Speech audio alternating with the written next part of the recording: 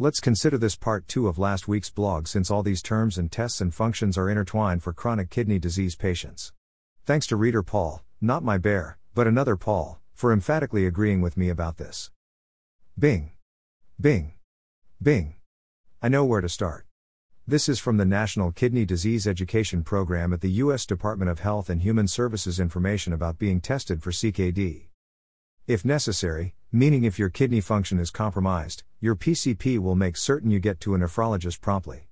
This specialist will conduct more intensive tests that include blood. BUN-. BUN stands for blood urea nitrogen. Urea nitrogen is what forms when protein breaks down. If you read last week's blog about creatinine, you know there's more to the testing than that, and that more of the information is in the book of blogs, Moderate Stage Chronic Kidney Disease, Part 2. No sense to repeat myself so soon. Let's take this very slowly. I don't think it necessary to define blood, but urea? Maybe. I found this in Slow It Down CKD 2015. But how can I explain blood urea? I'll allow the experts to do that. http://www.patient.co.uk/health/routine kidney function blood test has the simplest explanation. Urea is a waste product formed from the breakdown of proteins. Urea is usually passed out in the urine. A high blood level of urea, uremia, indicates that the kidneys may not be working properly or that you are dehydrated, have low body water content. In the US, we call this test BUN, or blood urea nitrogen blood test. So as I understand it, if your protein intake is high, more urea is produced.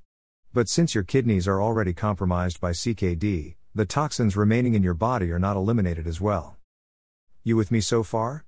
If there's suspicion of CKD, your nephrologist tests your serum creatinine, see last week's blog, and your BUN.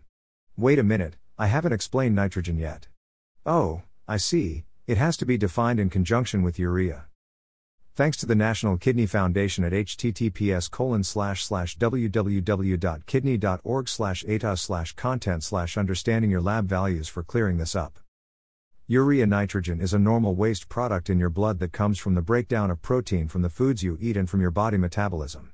It is normally removed from your blood by your kidneys, but when kidney function slows down, the BUN level rises.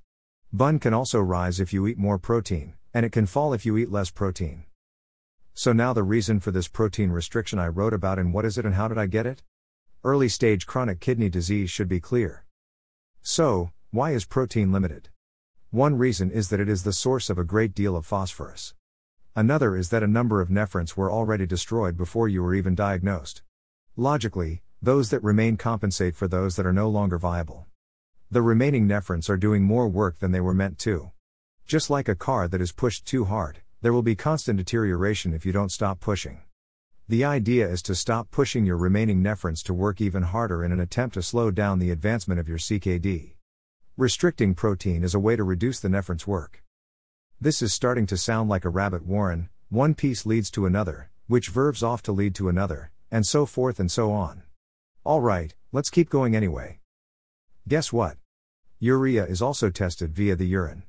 Nothing like confusing the issue, at least to those of us who are lay people like me.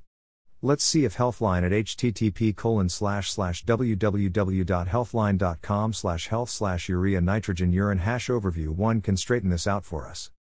Your body creates ammonia when it breaks down protein from foods. Ammonia contains nitrogen, which mixes with other elements in your body, including carbon, hydrogen, and oxygen to form urea. Urea is a waste product that is excreted by the kidneys when you urinate. The urine urea nitrogen test determines how much urea is in the urine to assess the amount of protein breakdown. The test can help determine how well the kidneys are functioning, and if your intake of protein is too high or low. Additionally, it can help diagnose whether you have a problem with protein digestion or absorption from the gut. These two don't sound that different to me other than what is being analyzed for the result, blood, although blood serum is used, rather than whole blood, or urine.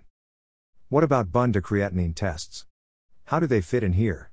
After all, this is part 2 of last week's blog about creatinine.